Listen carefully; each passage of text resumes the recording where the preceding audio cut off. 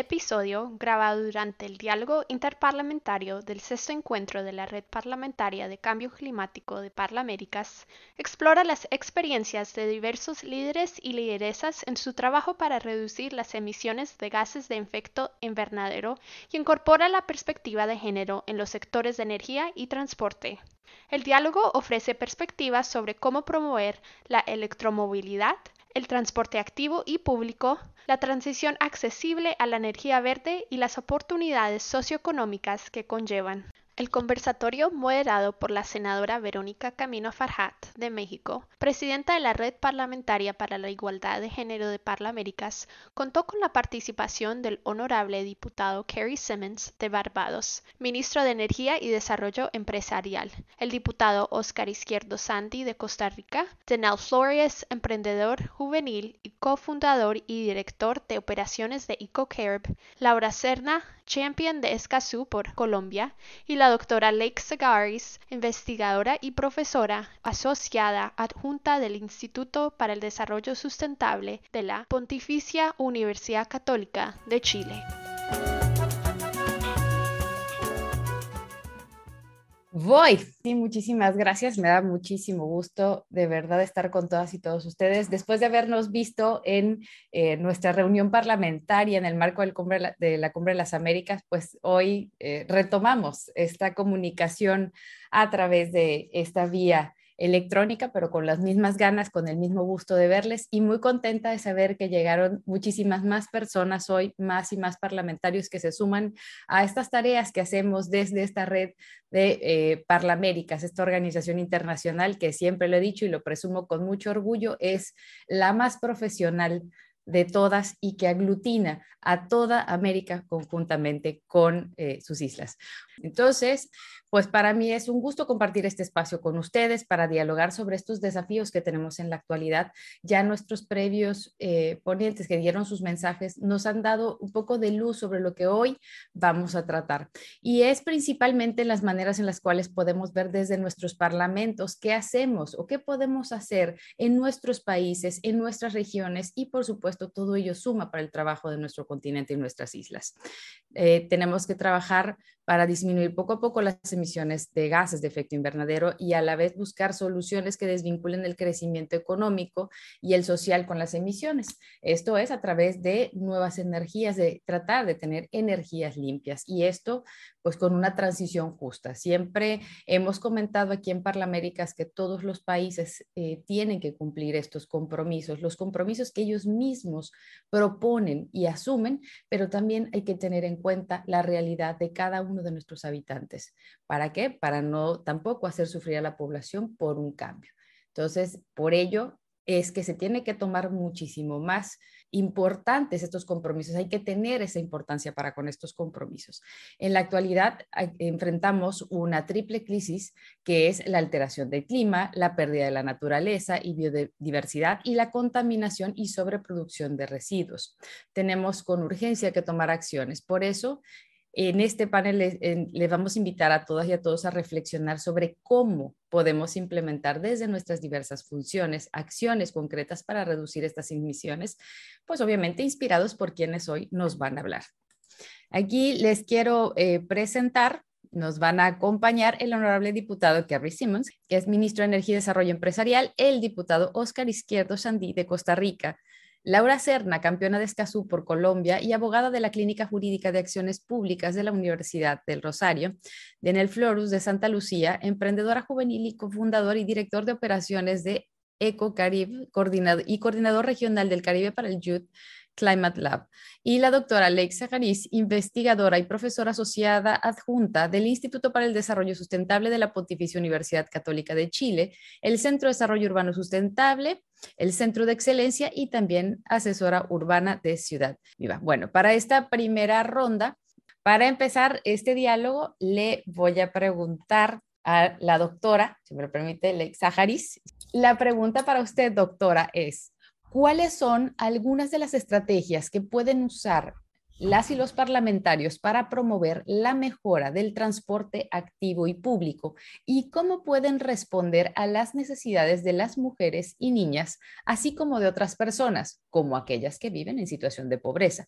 ¿Cómo mejora o en qué ayuda toda esta combinación a la accesibilidad al empleo y también a otros servicios? Muchísimas gracias. Un gran placer estar acá y feliz de retomar algunos y destacar algunos de los temas que ya abrieron en las presentaciones. Uno central o dos centrales relacionados con el tema de energía. Se nos olvida que es mucho más fácil electrificar las bicicletas, las motocicletas, que hoy en día son tremendos fuentes contaminantes, especialmente en ciudades como Río de Janeiro o São Paulo, donde son un modo realmente gigantesco, tanto en servicio de pasajero, pero por sobre todo en servicio logístico. Entonces, electrificar lo más sencillo, la bicicleta electroasistida que permite mezclar energías de una forma mucho más eficiente y también mucho más saludable, son bien importantes. Y ahí les recuerdo también la segunda fuente de energía que nos ha servido a la humanidad durante muchos siglos, milenios incluso, y eso es la energía humana. Y es absolutamente establecida a esta altura que se puede lograr mucho mayores, más drásticas reducciones en las emisiones de gases de invernadero con transformaciones urbanas que facilitan la caminata, lo ciclovial, la bicicleta, la bicitaxi, la bicilogística, la bicicarga para familias, que se ha mostrado tremendamente eficiente, amable, amistoso y seguro. Entonces, esos dos fundamentos de la energía realmente limpia, realmente eficiente, porque pensando que nosotros hemos hecho estudios en ciudades muy diferentes, San Francisco, Santiago, en Chile, y encontramos que curiosamente más de la mitad de los viajes en automóviles son muy cortos, a veces medio kilómetro, siendo que uno caminando puede caminar en 15, 20, 30 minutos según el estado físico, 2 kilómetros o más. Y en bicicleta uno puede pedalear 5 o 8 kilómetros en 20, 30 minutos.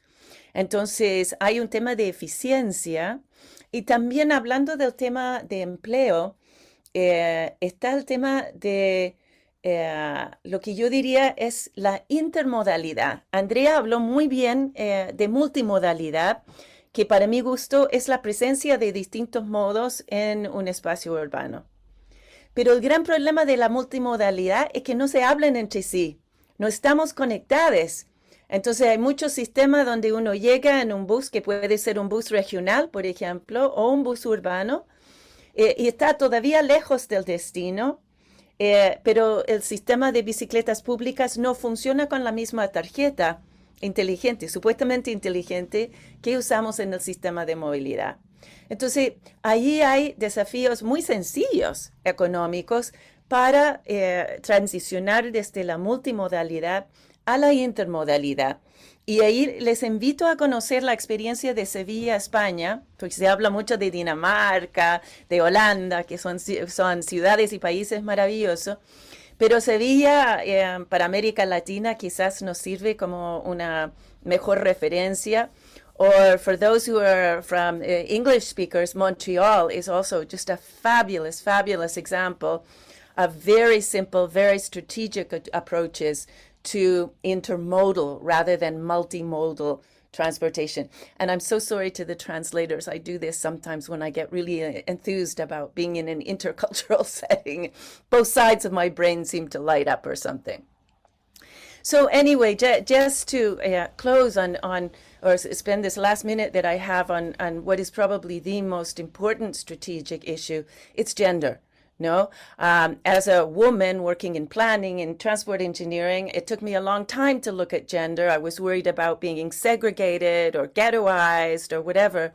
And when I did that, what I discovered is, no, This is like entering a whole new world where so many things, so many more solutions are possible. Because carrying trips are the majority of trips in many cities, and we don't even count them or plan for them. Because when you convince women and when you plan for women, you're planning for children, for older adults, for people with disabilities, because it's still primarily women who are accompanying those people. And so I could go on more, but I'll just close saying that within these issues, people are missing. We've seen people in the pictures for disasters, but we're not seeing people in the pictures for solutions. And within those pictures, women are always community leaders, movers and shakers, and they're always very, very central to these kinds of solutions and resilience. Thank you very much. Muchísimas gracias, doctora, y definitivamente sí, ya notamos que se emocionó muchísimo con este tema y puede hablar en los dos idiomas sin ningún problema, pero aquí todos estamos muy atentos y nuestras traductoras fueron magníficas. Entonces, aquí definitivamente usted acaba de tocar otro punto importante y fíjese, en México, en muchas de las poblaciones pequeñas, se utiliza mucho la bicicleta, la motocicleta y el triciclo. Entonces, ¿cuál es el tema? La bicicleta electrificada tiene un costo aproximadamente de unos $1,400 o hablamos de 30,000 pesos. Entonces, eso es un poco complicado para alguien que tiene una bici. Y preguntábamos, bueno, ¿qué podemos hacer para tener este tipo de transporte a menor costo? Y es una pregunta que nos mantenemos en el Senado de la República y estamos buscando cómo podemos lograr esta parte. Confiamos en el litio, que es el material con el que se hacen las baterías. Esperamos que de ahí podamos nosotros en México salir adelante y, por supuesto, tener un hermanamiento con los demás países. Pero bueno, esto fue una nota cultural, pero sí le dejo la pregunta sobre la mesa. Y ahora continuamos con Daniel Florius. La pregunta es, ¿cuáles fueron los recursos que se pusieron a su disposición o que pudo aprovechar que le permitieran crear su propia empresa de energía verde? ¿Cómo se puede volver más accesible la energía limpia y asequible? ¿Cuáles son algunas de las estrategias que aplicó? ¿Tuvo en cuenta específicamente la mejora de la accesibilidad de las mujeres? Muchísimas gracias, Daniel. Muchas gracias. Okay, so essentially, when I was starting up, I started the company in 2014. And back then, this was a fairly new industry, especially in the small island developing states of the Eastern Caribbean. In St. Lucia, many people didn't even know what solar was. Energy efficiency and electric vehicles, this was all new to them. So there was a lot of education that needed to be done on my part. So I used to actually go with my team, and we used to set up at malls, in squares, at conferences, just to educate people first and get them up to speed on what's happening in the industry, where we are now and where we can go. A lot of these conferences were set up by the government. So the Ministry of Energy really helped us in giving us that avenue. Also, the OECS really helped a lot in supporting us because I'm also an OECS 30 under 30 entrepreneur. And they really gave us access and gave us the credibility to do what we have to do, to give us a seat at the table so that we can speak with the policymakers to get the right policies implemented to help us catalyze the growth of our green energy company. It wasn't easy, but eventually what happened is that we went from being the disruptors to being the partners. And now we are looked at as being the pioneers and innovators who can really help take our small islands to the next level and help empower the people of our countries to take advantage of all the green energy saving opportunities that we have access to. In regards to gender, I've seen what we have tried to do is that 40% of our workforce is female. So that's something I really tried to push. And also, all of us are really young. So we're under the age of 35. Most of us are under the age of 35. So we just want to keep everything youthful, energetic, exciting, because energy is usually a very boring industry, and we really just want to bring some energy into it so that we can spice it up and get people hyped up about what is happening and where we can go. Muchas gracias. Quisiera, Daniel, si me puedes ayudar explicando concretamente qué es lo que hacen en tu empresa. Creo que eso nos faltó puntualizar para que terminemos de tener todo el contexto. ¿Qué es lo que hacen? ¿Qué servicio prestan? No problem. So we as a green energy services company, we start off with energy analysis. So we do investment grade energy analysis for homes, businesses, and government institutions who want to go green. After that, we actually come up with a comprehensive bankable proposal that they can now use to take the necessary steps to implement solar photovoltaic systems. If they're looking at wind energy systems, we can do that as well. Also, we are looking to integrate energy management into the mix as well. So we don't just want to sell you a service, we want to be your partner. So we come into the picture, we work with you, and it's a long-term relationship. It isn't just a plug-and-play solution, and then we're out to the next one. We actually work with you over the long term. After the energy management, energy efficiency, and solar is put in place, then we look at your mobility. So we look at how can we help transition your fleets to use electric vehicles, and we specialize in electric vehicle charging networks. So we at EcoCarb, we started in the English-speaking Caribbean in St. Lucia, but we've also partnered with a French Caribbean company called Green Technology. And Green Technology essentially is a multinational firm. So they operate in Martinique, France, Guadeloupe, Morocco, and a lot of other countries as well, which we're scaling to, which I'm not allowed to say yet. But the great thing about this relationship is that it was sponsored by the OECS and gave us that ability to have access to great technologies, to economies of scale, so that we can implement them in our small island developing states. Muchísimas gracias. Ahora sí nos quedó más que claro. Y ahora, con todo lo que acabas de explicar, se entiende el por qué hablabas al principio de que todo comenzó con la educación. Desde yendo a esas plazas y cuando tomaban a locos de, bueno, ¿y estos qué hacen? ¿No? Que así es como ven a la gran mayoría, sobre todo quienes no conocen o no saben que hay otras formas, hay fuentes alternativas con las que podemos obtener energía y mejorar la vida de las personas. El 40% de mujeres que tienes, te pedimos por favor, desde aquí desde Parlaméricas, que sea el 50%, paulatinamente, ya sabes, aquí nos gusta la igualdad de género. Y pues excelente que todos sean jóvenes. El futuro de nuestros países hoy lo tiene la generación joven en las manos, porque ya no son el futuro, ya son el hoy. Así que muchísimas gracias, Daniel. Y nos vamos ahora con Laura Serna. Las preguntas, querida Laura. ¿Cuáles son algunos de los asuntos importantes relacionados con la equidad social que a menudo se soslayan en las conversaciones en torno a la reducción de emisiones? ¿Cuáles son algunos buenos ejemplos de proyectos o qué lecciones se aprende en el trabajo que tú realizas en la consultoría jurídica en los que se tienen en cuenta estos problemas desde el nivel comunitario? En pocas palabras, es la estrategia para evitar conflictos con el uso de la tierra y también el acaparamiento de la tierra en los proyectos energéticos. Te escuchamos. Bueno, un gusto para todos saludarlas y para todas desde Colombia.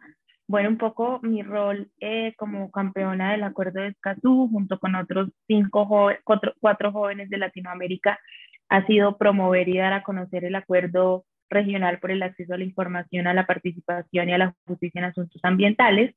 Y esto se une a mi trabajo como abogada, que se enfoca un poco en el proceso de promover todos estos escenarios en torno a la democracia ambiental y a la justicia climática. Y a su vez se une con el proceso que llevamos junto con el Grupo de Acciones Públicas de la Universidad del Rosario, que es el proyecto Raíces, que es básicamente una red por medio de la cual promovemos que líderes jóvenes de las regiones más apartadas de Colombia puedan tener todas las herramientas jurídicas que les permitan proteger sus territorios, proteger sus derechos, proteger los derechos de su comunidad, a través del conocimiento de unas herramientas que son muy valiosas para la defensa de los derechos humanos. Entonces, bajo este contexto y bajo este marco, digamos que se empalma con esas situaciones específicas que hemos podido evidenciar en los procesos de pedagogía sobre la democracia ambiental y en general de manera transversal con la agenda que se está moviendo en Latinoamérica sobre democracia ambiental, justicia climática y demás. Hemos identificado ciertos nichos, hemos identificado ciertos puntos en común. Lo primero es un desconocimiento en general de lo que implica el cambio climático, las consecuencias, en qué estamos, quiénes son las personas que identifican o que arrancan, digamos, o que son los actores principales en la agenda climática de nuestros países. Ese es uno de los primeros puntos que sin duda alguna es muy importante de abordar, porque si nosotros mismos como ciudadanía no sabemos qué es la crisis climática, quiénes son los actores de la crisis climática, hacia dónde está la agenda de nuestro país, pues va a ser muy complejo que cualquier acción que queramos tomar pues llegue a los alcances que queremos. Entonces, eso ha sido un primer momento. Yo creo que el segundo momento o el segundo punto importante a tener en estas discusiones o que se ha analizado es lo que están haciendo los estados y el compromiso de los estados para tomar acciones para la adaptación y la mitigación al cambio climático. Y un poco ese ejercicio también se da desde el reconocer que el Estado no es un ente independiente que se pueda mover de manera autónoma sin que los ciudadanos podamos hacer parte de la toma de esas decisiones. Y en esa medida, si nosotros como ciudadanos no identificamos a un Estado que está siendo proactivo en la toma de acciones para la mitigación y para la adaptación al cambio climático, que por supuesto implica unos diálogos en torno a cómo estamos pensando el uso de las energías, cómo estamos pensando la movilidad, cómo estamos pensando los nuevas formas de desarrollo en nuestro territorio, nos llevan a identificar que la ciudadanía no conoce su estado, en qué está, sus instituciones qué hacen, sus instituciones qué no hacen, y si yo no conozco eso tampoco puedo exigirle algo diferente porque ni siquiera tengo en mi radar que hay un problema, ¿sí saben? Ni siquiera considero que hay una problemática que el Estado deba encargarse de hacer, y por supuesto puedo empezar a ignorar o a desconocer las acciones que están haciendo organizaciones del sector privado o espacios como estos que son tan valiosos, pero que sin el potencial de las instituciones públicas pues pierden un poco de fuerza. Y el último punto que yo creo que se ha hablado y que digamos que reúne como todos los escenarios en los que normalmente tengo el privilegio de estar, que es un poco lo que les comentaba de la clínica de acciones, del Grupo de Acciones Públicas de la Universidad del Rosario, el rol como champion de Escazú, también un poco ahora desde un rol que no les había comentado, que es coordinadora de la línea de justicia climática de la organización El Derecho a No Obedecer, un poco mezclando estas tres visiones, veo en el escenario que nos falta una conciencia ciudadana que nos permita hablar de responsabilidad ciudadana cotidiana. ¿Y por qué lo pongo en esos términos tan sencillos? Porque a veces pareciera que para que hiciéramos el cambio requiriéramos de unas infraestructuras supremamente amplias, grandes, complejas y difíciles de entender, y no se nos puede olvidar que estamos hablando de ciudadanos y de personas del común, de nuestra cotidianidad, ¿sí? Nosotros no podemos hablar de mitigación y adaptación al cambio climático, de cambios de energías más sostenibles, de una movilización diferente, si nosotros no empezamos a darnos cuenta que todo eso lo hacemos nosotros mismos. Es decir, que no va a venir un robot a cambiar las cosas y hacerlo de manera perfecta. Y en esa medida hay que simplificar los procesos y hay que hacer que los ciudadanos hagamos parte de estos escenarios y de estos diálogos, que nos enteremos, que conozcamos nuestros derechos, que conozcamos nuestras obligaciones, que conozcamos la agenda de nuestros países, para que las decisiones que tomemos y que tomen por nosotros, pues sean unas decisiones que en verdad generen el efecto que esperamos, sean unas decisiones sencillas, entre comillas, pero sobre todo cotidianas. Para mí eso es lo más importante en el proceso de hablar de justicia climática, de hablar de mitigación, de hablar de adaptación al cambio climático. Si nuestra problemática no es cotidiana, no es sencilla, no tiene una conversación con los derechos humanos, no tiene una conversación con las comunidades más vulnerables, vamos a seguir en un círculo vicioso en el que solamente determinado tipo de sector de la población va a estar hablando de crisis climática, adaptación y va a estar tomando medidas. Creo que ahí alcancé a responder. Si hace falta algo, pues complementar eso. No solo alcanzaste a responder, sino que nos metiste más cosas en la cabeza. O sea, ya esto, fíjense cómo empezamos a hablar desde la parte, digamos, tecnológica, entramos con algunos datos y hemos llegado a un punto toral y tan importante que es la educación de las personas. Los gobiernos efectivamente hacen compromisos, dicen, yo me comprometo a reducir las emisiones de carbono en tanto. Y una persona que está en el campo, que trabaja la tierra, dice, pues, pues yo produzco el carbono de las vacas o de los toros, ¿no? Que es lo que tengo ahí con mi pasto, etcétera, pero no hago más.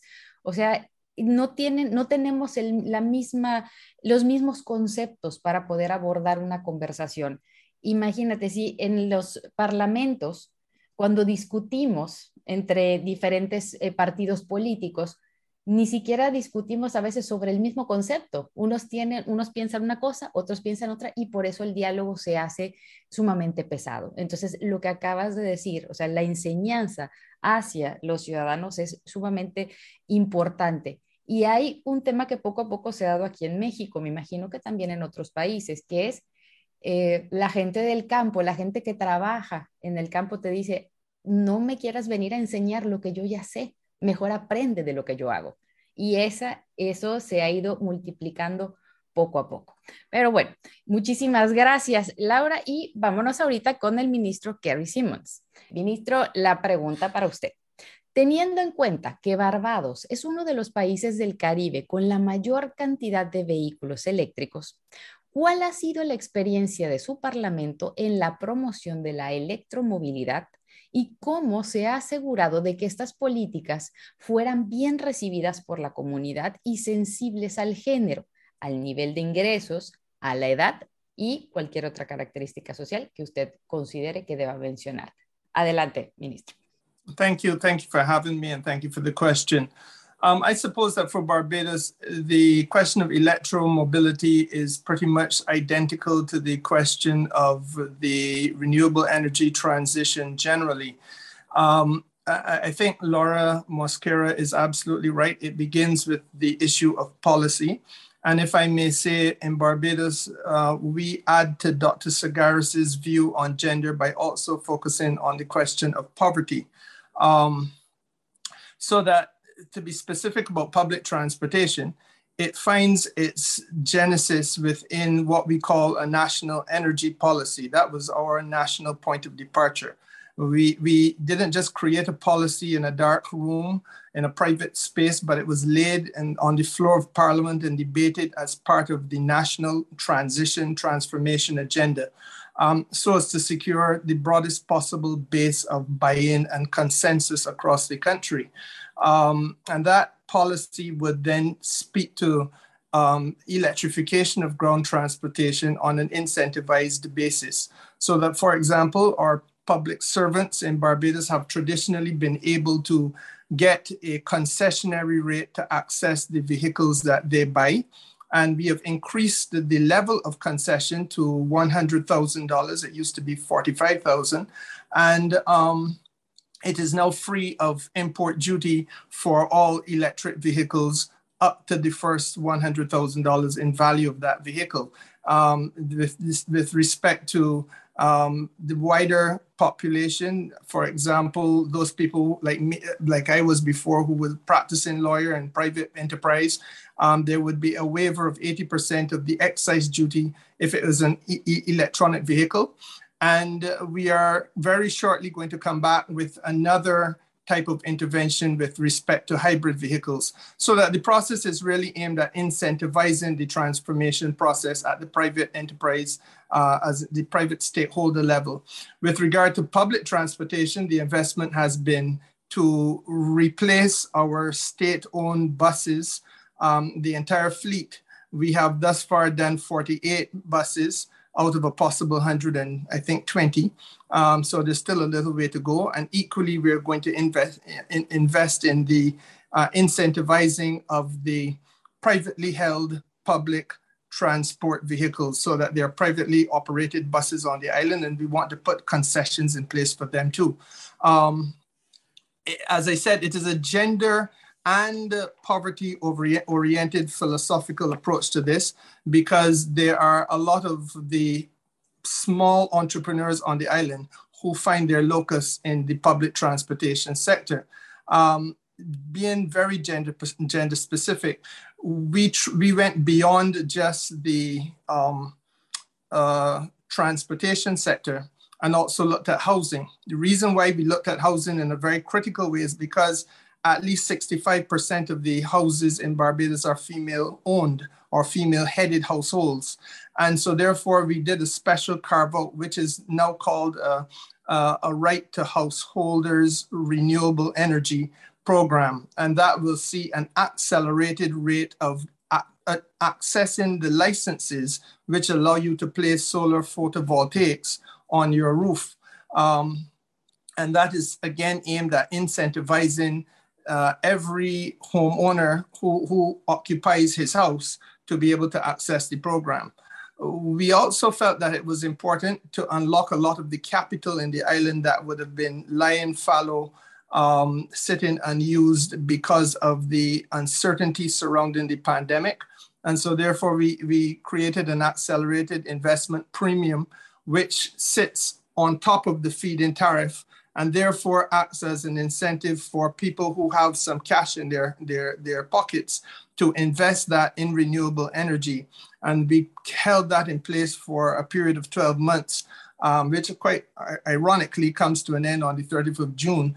And that would have seen several hundred applications between 1 and 5 megawatts in scale, so as to bring into the mix larger investments as well.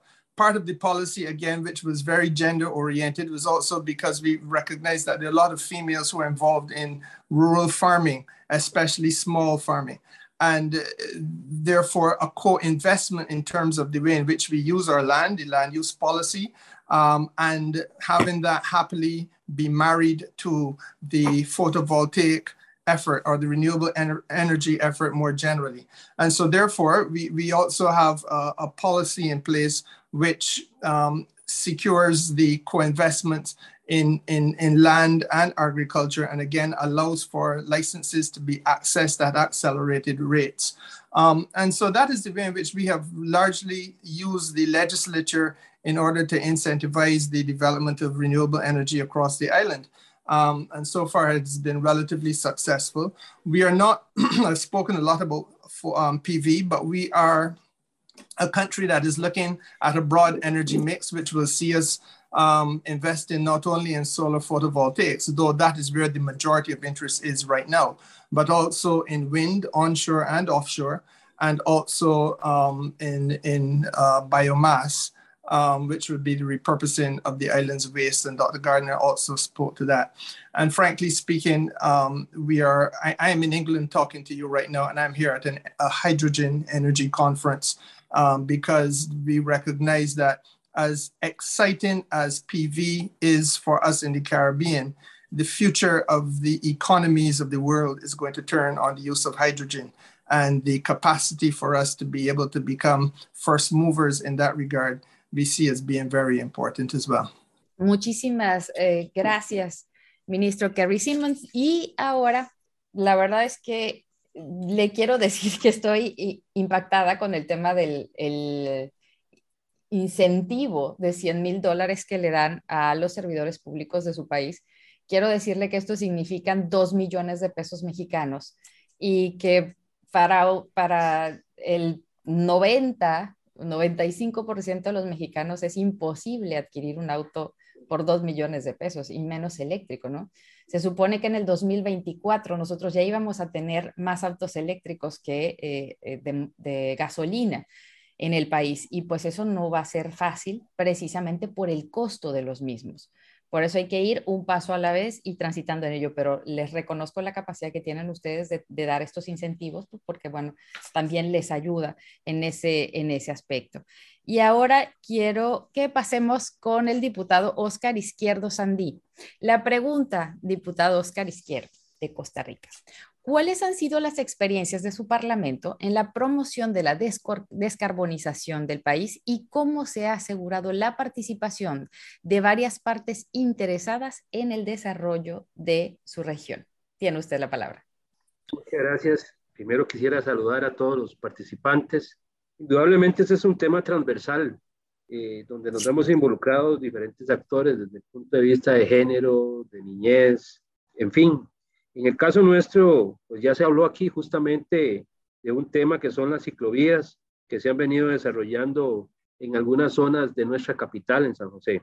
Sin embargo, bueno, Costa Rica ha logrado desde hace más de 60 años consolidar una institucionalidad muy importante con la creación del Instituto Costarricense de Electricidad, y a partir de eso se han venido desarrollando acciones emprendidas hacia un desarrollo bajo en carbono. Y bueno, como resultado tenemos que hay más de un 98% de electricidad a partir de fuentes renovables, como las fuentes hídricas, eólicas, geotérmicas, solar. También hemos logrado una rápida transición hacia una economía basada en servicios. Un 80% de las divisas son servicios como turismo y turismo sostenible. Hemos hecho un importante trabajo en revertir la deforestación hasta contar con más del 54% de cobertura boscosa. Y ahí es donde ya iniciamos, digamos, el tema a propósito de la consulta que usted nos hace. Se creó una ley que se llama Ley por Pago de Servicios Ambientales, se creó una ley de bonos verdes, una ley de transporte verde, y bueno, voy a mencionar sobre esas tres leyes, particularmente la de pago de servicios ambientales a partir del año 1996, es un Fondo Nacional de Financiamiento Forestal, que le llamamos FONAFIFU. Esta ley tiene como objetivo revertir la deforestación hasta contar con más del 50% de cobertura boscosa. En estos momentos contamos con un 54%. Hay un financiamiento por un 3.5% del impuesto a los combustibles en transferencias gubernamentales y fondos de cooperación. Para el año 2019 ya se contaba con un presupuesto de aproximadamente $30 millones para mantener al menos 300,000 hectáreas privadas bajo protección voluntaria. Se han desarrollado políticas públicas que marcan el camino hacia una legislación ambiental moderna y con una meta del país de carbono neutralidad y un plan nacional de descarbonización. También, como les dije, existe una ley que se llama de bonos verdes. Esa ley es para potenciar el financiamiento y la inversión para el desarrollo sostenible mediante el uso de ofertas públicas temáticas. Es un instrumento de deuda mediante el cual se obtiene capital exclusivamente para financiar o refinanciar parcial o totalmente proyectos verdes. Tiene varios beneficios. Por ejemplo, para el inversionista hay un inversionista responsable, una diversificación de portafolios. Para la sociedad, y esto es de lo más importante a propósito de este panel, se crean beneficios ambientales garantizados y es un ente que no se sabe cuáles son, pero son certificados. Luego proyectos verdes que van por categorías. También tenemos la ley de transporte verde que mencioné anteriormente, que es una ley de incentivos al transporte. Obviamente que el problema de la contaminación por la flotilla vehicular, la red vial obsoleta que tenemos en nuestro país, los elevados tiempos de traslado, la falta de planificación urbana, el colapso vial y el descuido en el transporte público ineficiente genera grandes cantidades de CO2 y pérdidas millonarias a los nacionales. De tal manera que pues, hay potenciales propuestas de transformación e incentivación del transporte. Hay incentivos fiscales temporales para los vehículos eléctricos y sus insumos. Hay exoneración de impuestos de importación y venta a los vehículos eléctricos por plazos establecidos. Tenemos como meta para el 2035 que se aspira a una flotilla vehicular 100% libre de fósiles. Y bueno, pues también hacemos un llamado a los parlamentarios para un futuro libre de combustibles fósiles al 2035, como lo tenemos establecido nosotros. Tenemos un proyecto de ley en estos momentos.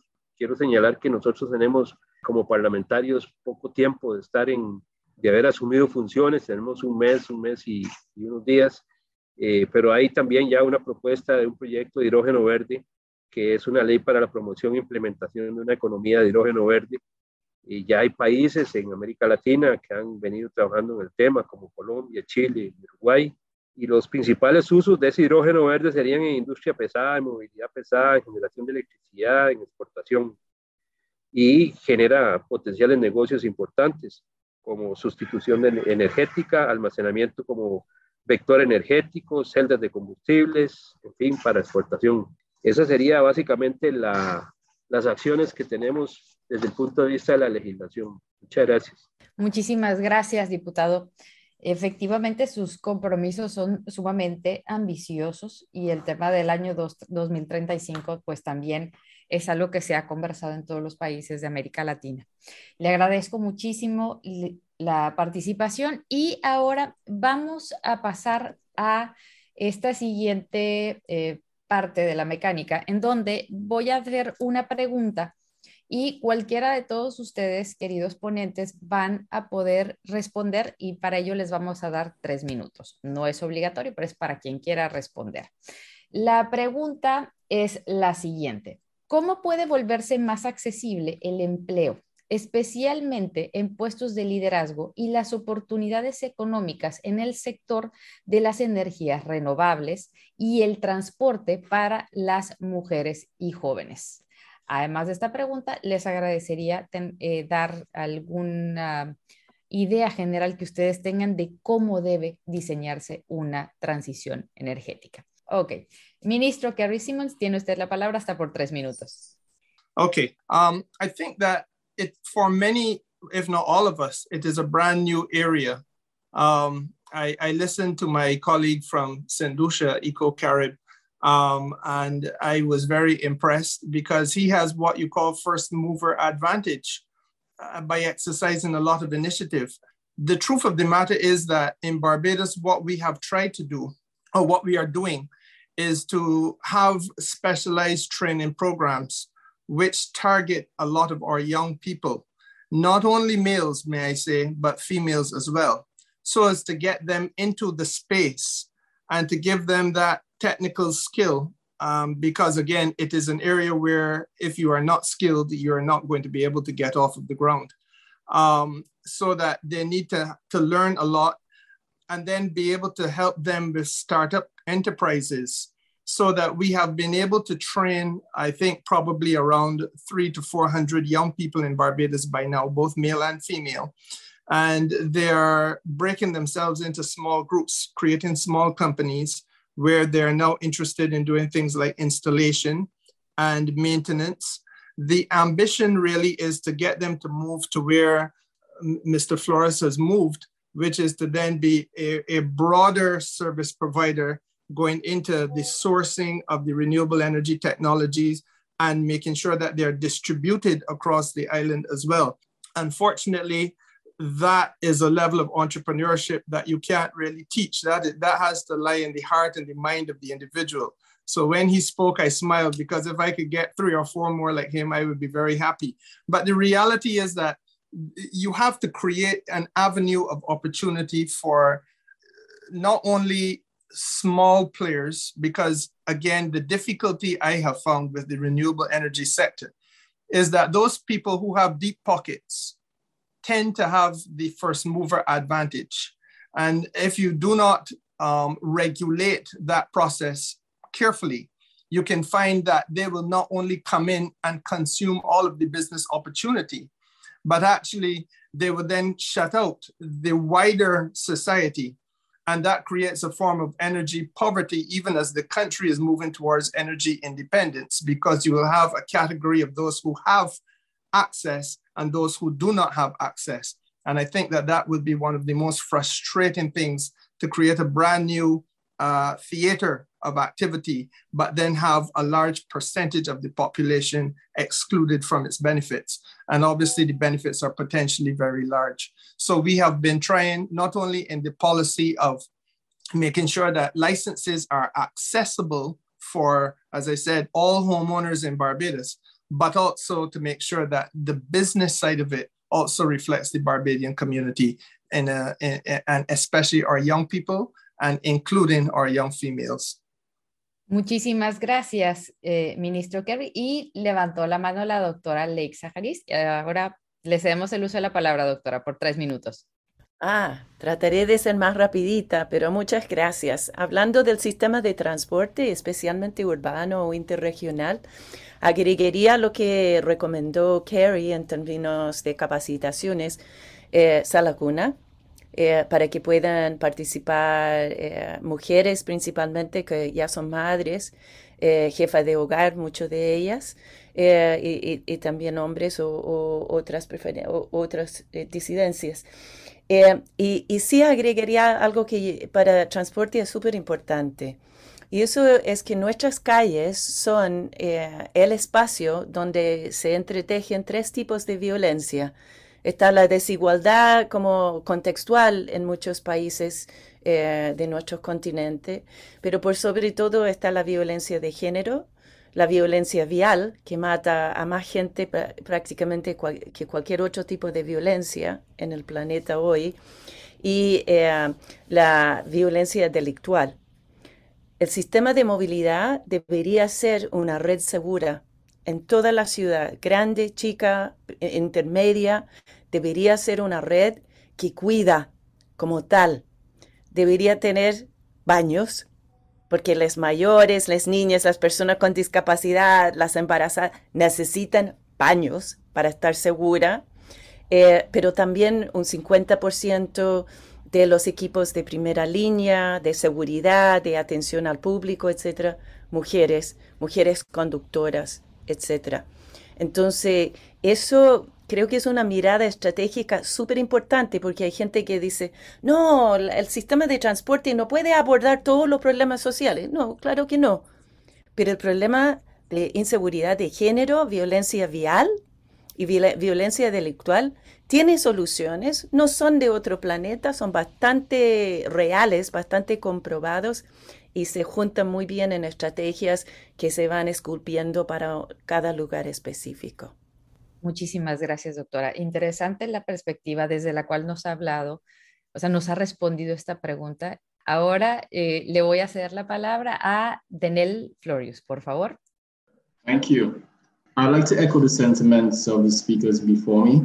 Training was essential to empowering me to be able to do what I do.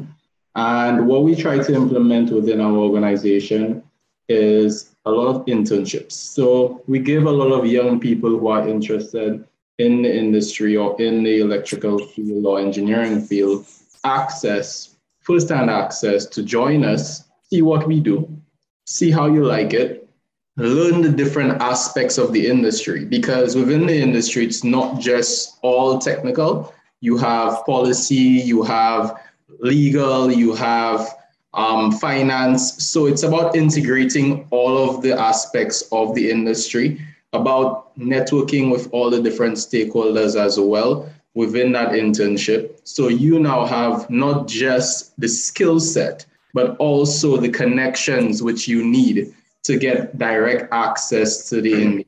So making those connections was pivotal to my success. And I've leveraged those connections in a very, very valuable way to get to where I am today. So it's always been about that. In the Caribbean, it's all about trust as well. So usually it's not always what you know, but who you know.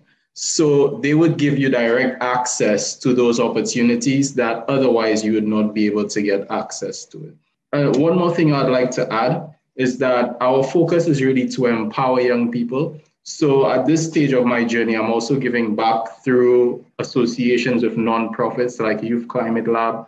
And we also have a local entity called the Alliance for Green Innovation and Technology. And what we really focus on is to empower young green tech entrepreneurs in the region to really learn and improve at their businesses. If they have an idea for a green business, we give them the ability to get access to capital, get access to meet investors, meet potential business partners, and just learn all the skills required to help them scale in the region, because it's not easy, especially for a green tech entrepreneur. Thank you. Muchísimas gracias, Denel. Laura o el diputado Oscar Izquierdo, ¿desean tener intervención? Tal vez, si me permite, muy breve. Sí, diputado. Gracias.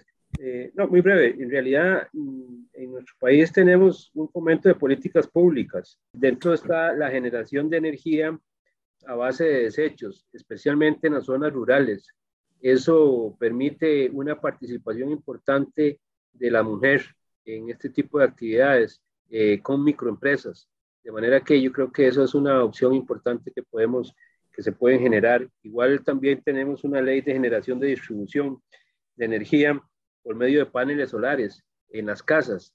Eso ha venido desarrollándose también con pequeñas empresas, microempresas, especialmente de mujeres. Creo que ahí hay una opción importante para desarrollar.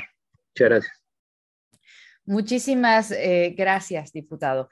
Bueno, entonces nos vamos ahora a la última fase de esta mesa y es muy, ahora sí que muy interesante porque lo que sigue es que cada uno de nuestros panelistas le va a hacer una pregunta a otro panelista.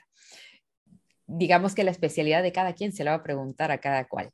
Ahora, la primera persona que va a preguntar, y no es que no tengamos igualdad de género, al contrario, por igualdad de género, se la vamos a dar a Daniel Flores. Tú eres el primero en preguntar, Daniel. Adelante. Thank you. So my question, I'd like to pose my question to Mr. Simmons. So my question for you is that I know working in government, it is not easy to push things forward. So I really want to know, what do you think is best and how have you created that investment climate to give clarity, certainty, and transparency to the market that you operate in, and to really enable investors to move into your market easier? Good question, Danelle. And I had actually planned to ask you my question, so I don't know if that's allowed now. But here's the answer. The truth of the matter is, as I said, it begins with a policy. I think you have to have a national energy policy. Certainly we did it and we found that it was a lot easier.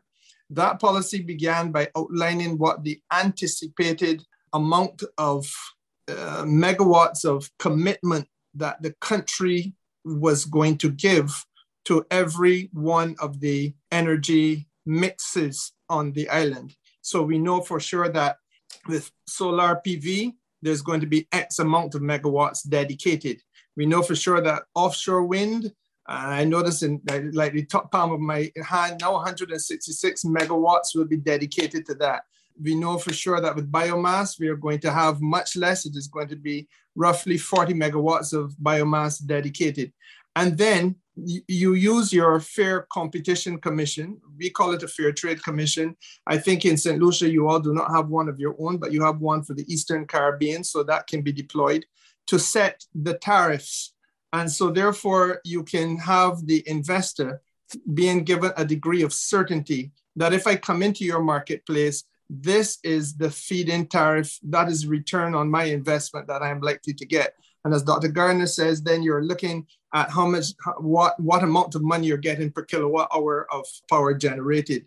The other thing we had to do was to go through the legislative changes, because much like St. Lucia, I suspect was or is, we were a country with one utility. We still are. But that utility was a monopoly. And obviously we are now trying to create a whole country full of independent power producers, which will sell to the monopoly. So that there must be a new regulatory framework which allows for transparency and certainty and governs the process. So that if I'm going to sell to the Barbados Light & Power, for argument's sake, I must know what my rights are, and they must know what their rights are as an off-taker, and if there are challenges between the two sides, how they're to be resolved, et cetera, et cetera.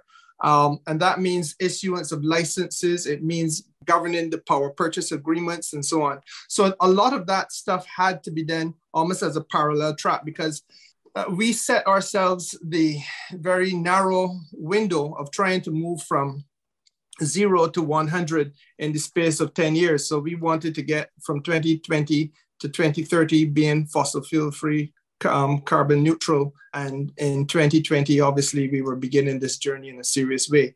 So there are a number of things that have to be done, but I do think that the transparency of the process turns on a few critical things. The regulatory environment is absolutely important. Involvement of your Fair Competition Commission, Fair Trading, upfront, because they must be the economic regulator. That is the entity that will give certainty and comfort to local and foreign investment. And then again, the government side must be the creation of the policy framework, because the policy will speak to what is possible and will outline with certainty what you can and cannot do. I think that is what I would recommend. Bueno, muchísimas gracias a Denel y al ministro Kerry. Más adelante, ministro, le vamos a dar la oportunidad de que le pregunte a Denel. Nada más denos un poco de tiempo. Ahora toca el turno a el diputado Oscar Izquierdo. Diputado. Muchas gracias. Me corresponde a preguntarle a la doctora Laura Serna. A ver, nuestro país forma parte del grupo de los llamados megadiversos por su riqueza biológica. Sobresale por sus capacidades científicas y tecnológicas en la utilización sostenible de su preciado capital natural. ¿Cuál es su opinión acerca del aprovechamiento justo de la bioeconomía, siempre bajo los principios orientadores de la utilización de la biodiversidad y la justa y equitativa distribución de los beneficios para poblaciones más vulnerables, es decir, para jóvenes y mujeres? Muchas gracias. Bueno, muchas gracias primero por la pregunta. Yo diría que hay varios puntos importantes, sobre todo para las juventudes. Ampliar los espacios de participación es fundamental. Uno de los grandes retos que tenemos como región es garantizar que podamos ampliar la primera barrera, que es la información. Sin información la ciudadanía no puede participar, y si la ciudadanía no tiene esa información y no puede participar, mucho menos va a poder hacer un ejercicio de veeduría y va a poder construir una conciencia que le permita cotidianamente hacer unos cambios en su desarrollo y en el modelo de desarrollo que le está exigiendo en esencia al Estado.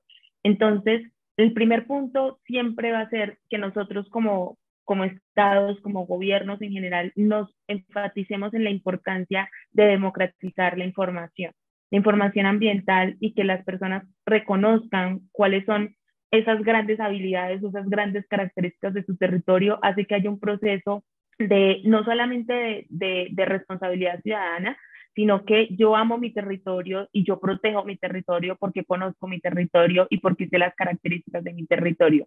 Yo puedo tener un país supremamente biodiverso con una cantidad de recursos impresionantes que hagan que científicamente sea el paraíso. Pero si la ciudadanía no puede reconocer eso, si yo como en mi cotidianidad no me puedo dar cuenta de eso, pues va a ser imposible que yo haga parte de unos escenarios de toma de decisiones de una manera coherente y consciente de ello.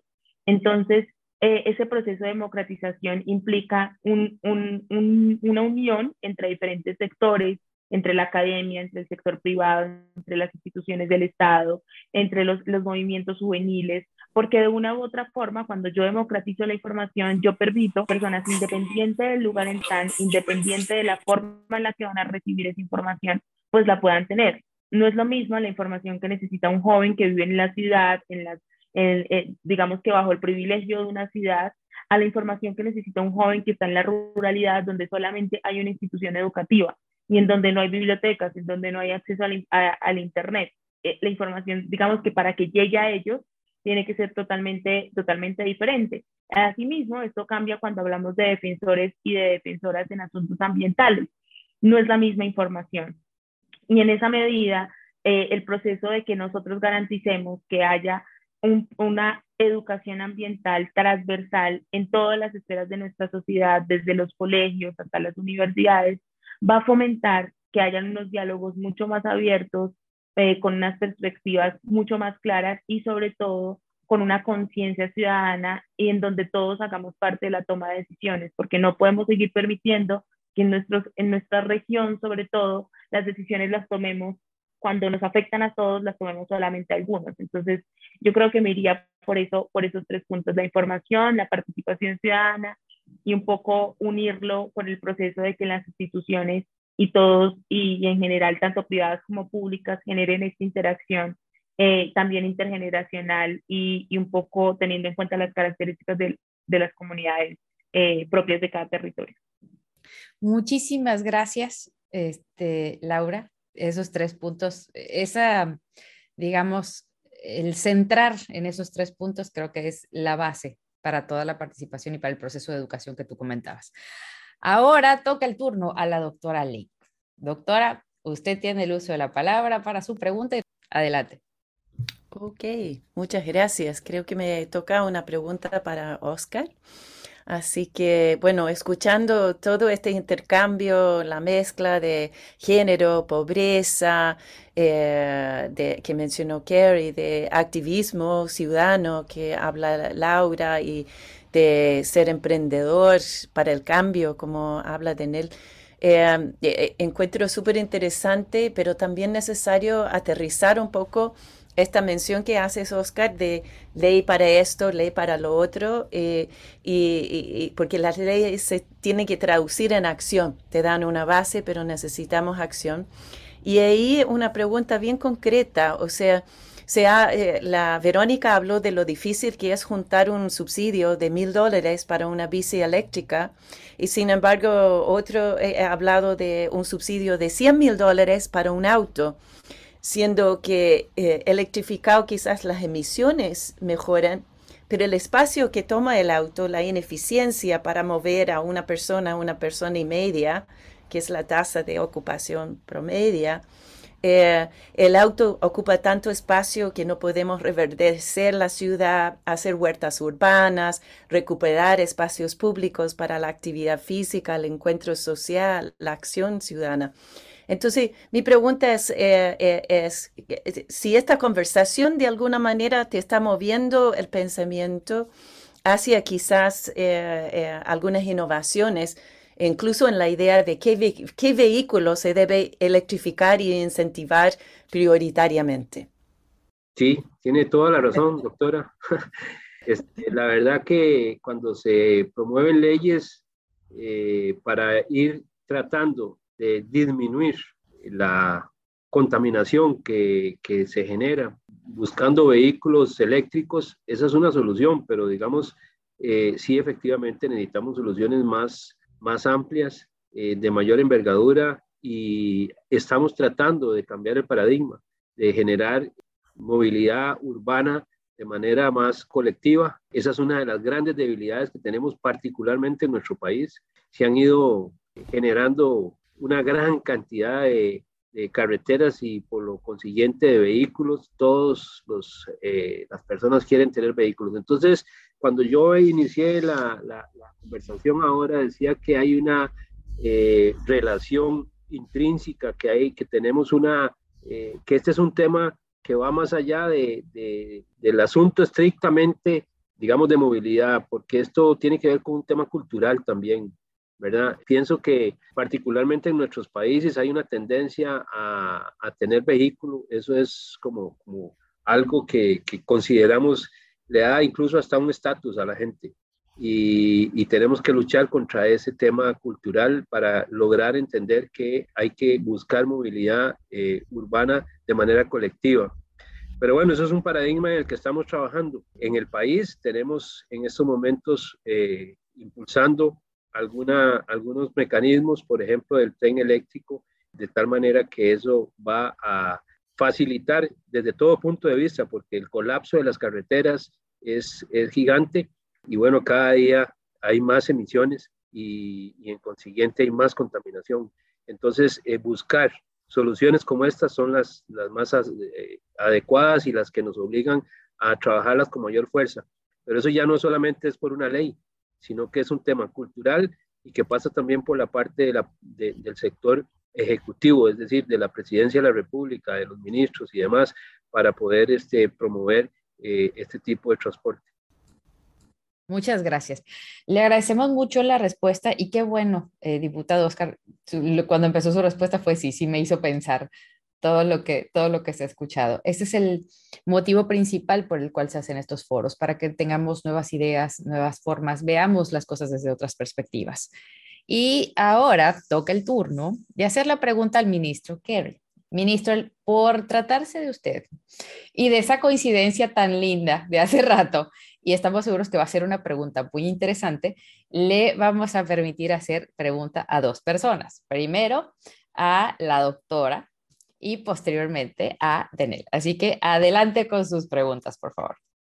Well, fair enough. Thank you very much. Dr. Sagari, I want to confess that I was very captivated by your presentation. I know that women in renewable energy, the female workers in renewable energy are estimated at being around 32% of the labor force. That is a figure that Irina has put out there. And I came to understand fairly early as minister that in the traditional oil and gas sector, the female labor force would have been around 22%. There are those who say, well, the traditional representation of females in the sector was 22%. Now in RE, as part of the transition, has gone to 32%. Job well done. But that doesn't answer the question of gender equity or gender balance. So what I'm trying to tease out from you, because your presentation spoke very strongly to that, is what would be are there any specifics in terms of policy proposals that you would wish to see implemented in order to secure gender balance in the transition period? Oh, what a lovely question. Thank you so much. Yes, I could give you a long list, but I think it's better to talk about what we really need are strategies that pull together and that respond to diverse goals all at the same time. And that's why gender equity is such a wonderful strategy, because if you really do it right, you will benefit women on low incomes who are the majority who walk. You will benefit single parents who are very high among levels of poverty, and you will empower women to be more involved not only in work or in certain kinds of decision making or care, but also in politics, in conversations, in civic activities that build resilience and a community capacity to respond when disaster occurs. So yes, in terms of practical applications of this, I would say, I think I sort of spoke to existing systems with examples from the transportation that you can apply elsewhere. So what I'll say also, and of course most of my experiences with transport, is that a new economy has to be born, right? Cars have been sold the way cigarettes were sold for decades. And wow, what a surprise. Cigarettes are actually really bad for us. And cars are actually really bad for us. They're bad for our health. They're bad for our mental health. They give us heart attacks much earlier. They generate huge externalities on our roads. They eliminate space for greenery and taking care of water and play and other necessary activities. So new economic activities have to be born. And with that, there's an opportunity to put women first in those new activities. So maybe most car mechanics are men, because that comes from a long time back, from the 40s, the 50s, the 60s, when automobility took over the world. But why not foster small entrepreneurship, tourism, ecotourism, cycle tourist routes, cycle mechanics, cycle taxis, and give women the first opportunity to participate.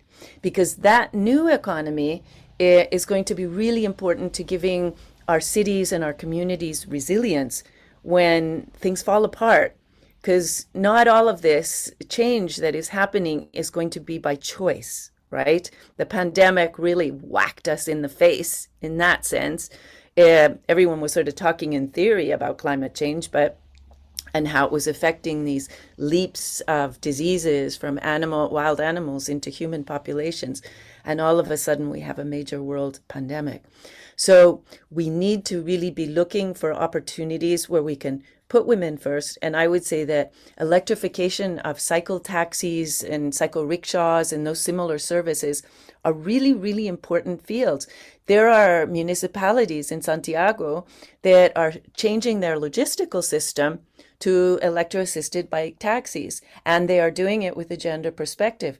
And the reason is because these very small administrative units, which are our municipal comunas, are actually only about 5 kilometers by 5 kilometers. And in that kind of distance, cycling and cycle taxis and cycle logistics are much more efficient. Thank you. Thank you.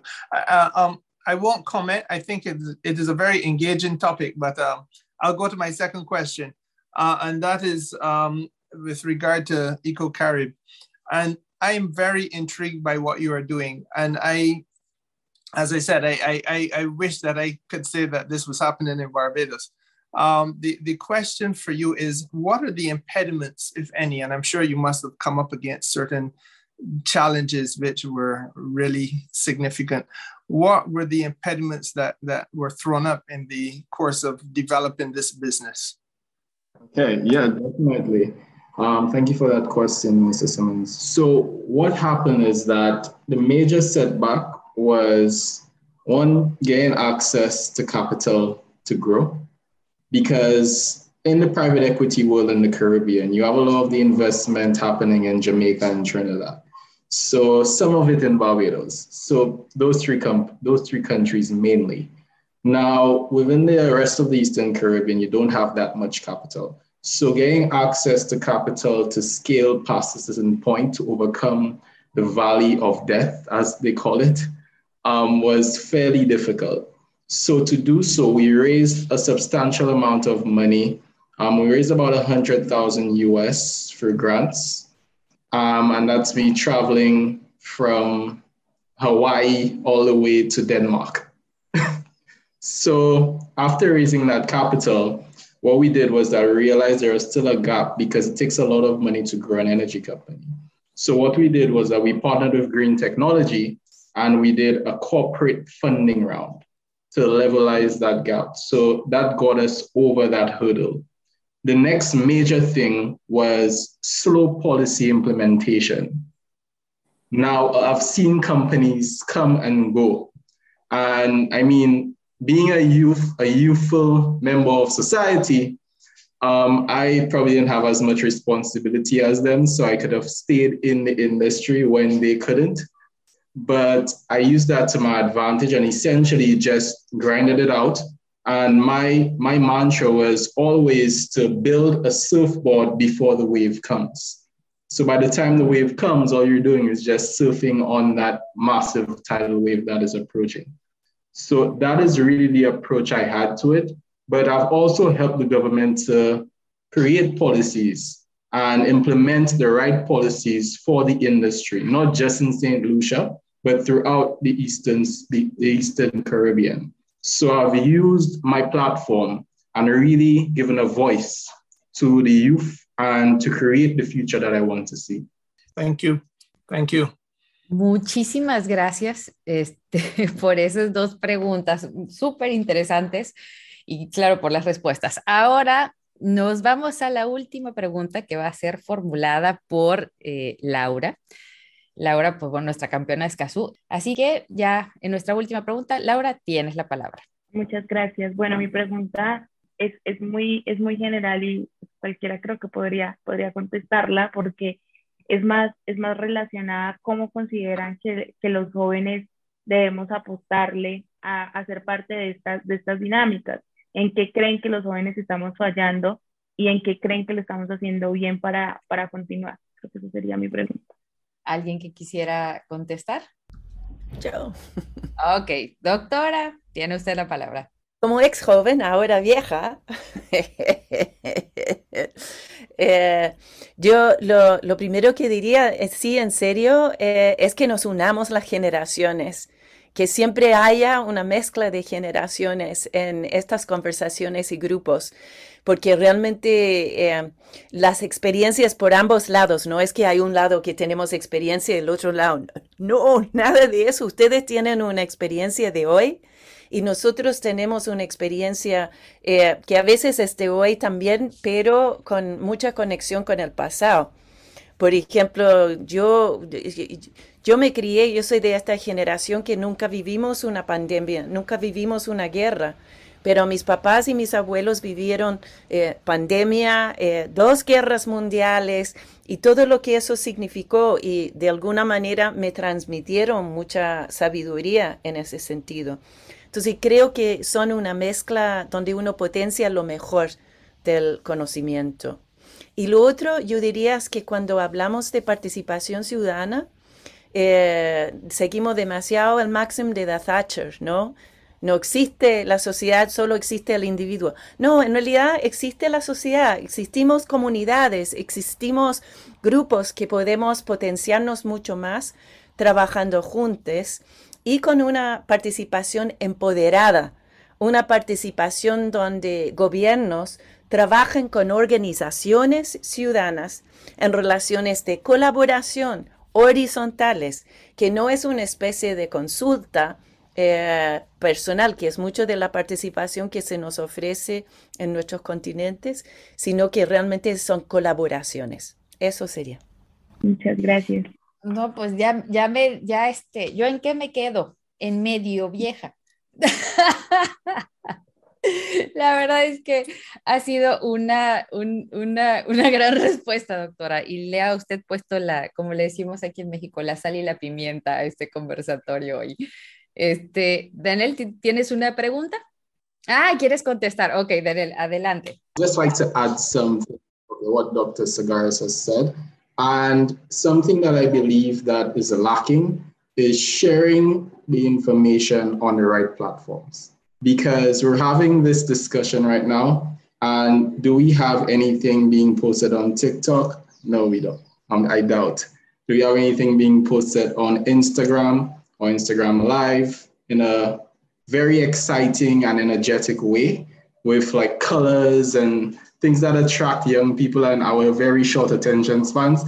So that is something that I believe would really, really help drive these types of conversations and make it more appealing to people of the younger generations. Has dado en el clavo, pero Laura, tú deseas hacer un comentario al respecto. Adelante. No, solo decir que muy de acuerdo. Bueno, efectivamente, la propuesta que acaba de hacer Daniel es correcta, pero les voy a decir algo, no todas las personas, incluso quienes estamos dentro de la parte de la política, y aquí me voy a permitir dar mi opinión sin que me la pidieran, pero sí siento la necesidad de decir esto, para nosotros a veces es complicado llegar a los jóvenes. Complicado porque te pones a pensar, a ver, si yo hago un TikTok y salgo y bailo o hago algo chistoso y le pongo música, para mí puede quedar muy bonito, pero para otra persona puede representar algo de muy mal gusto o algo sin importancia. ¿Me explico? Entonces, esa es la dualidad o ese pensamiento es al que nos enfrentamos quienes estamos de este lado y que buscamos que todo el aprendizaje que tenemos a lo largo de escuchar estos foros, de escuchar experiencias internacionales, del debate dentro de nuestros recintos legislativos, todo lo que aprendemos de eso, que es muchísima información, decimos, ¿cómo lo voy a hacer? ¿Cómo se la voy a transmitir a la juventud sin que eso represente una crítica dura hacia mi persona, ¿no? Y esa no es una reflexión exclusivamente mía, creo que es una reflexión y es algo que pensamos todos los que estamos de este lado. Por eso, regreso al punto importante, el tema de la educación. Si nuestros jóvenes tienen la educación desde el inicio, que decía una compañera de Argentina que ellos, Graciela Camaño de Argentina, compartió en el chat que ellos incluyeron que la educación ambiental dentro de los programas educativos el año pasado.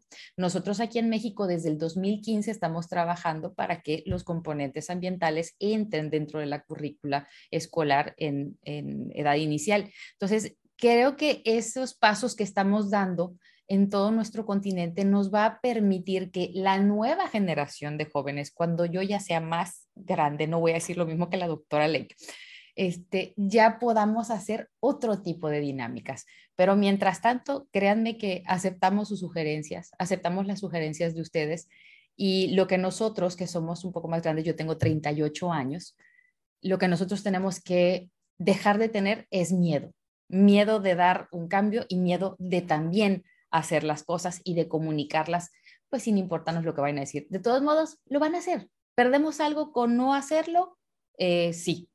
¿Ganamos algo? Demasiado. Pero la ganancia es muchísimo más que una posible pérdida, ¿no? Hasta ahí me quedo.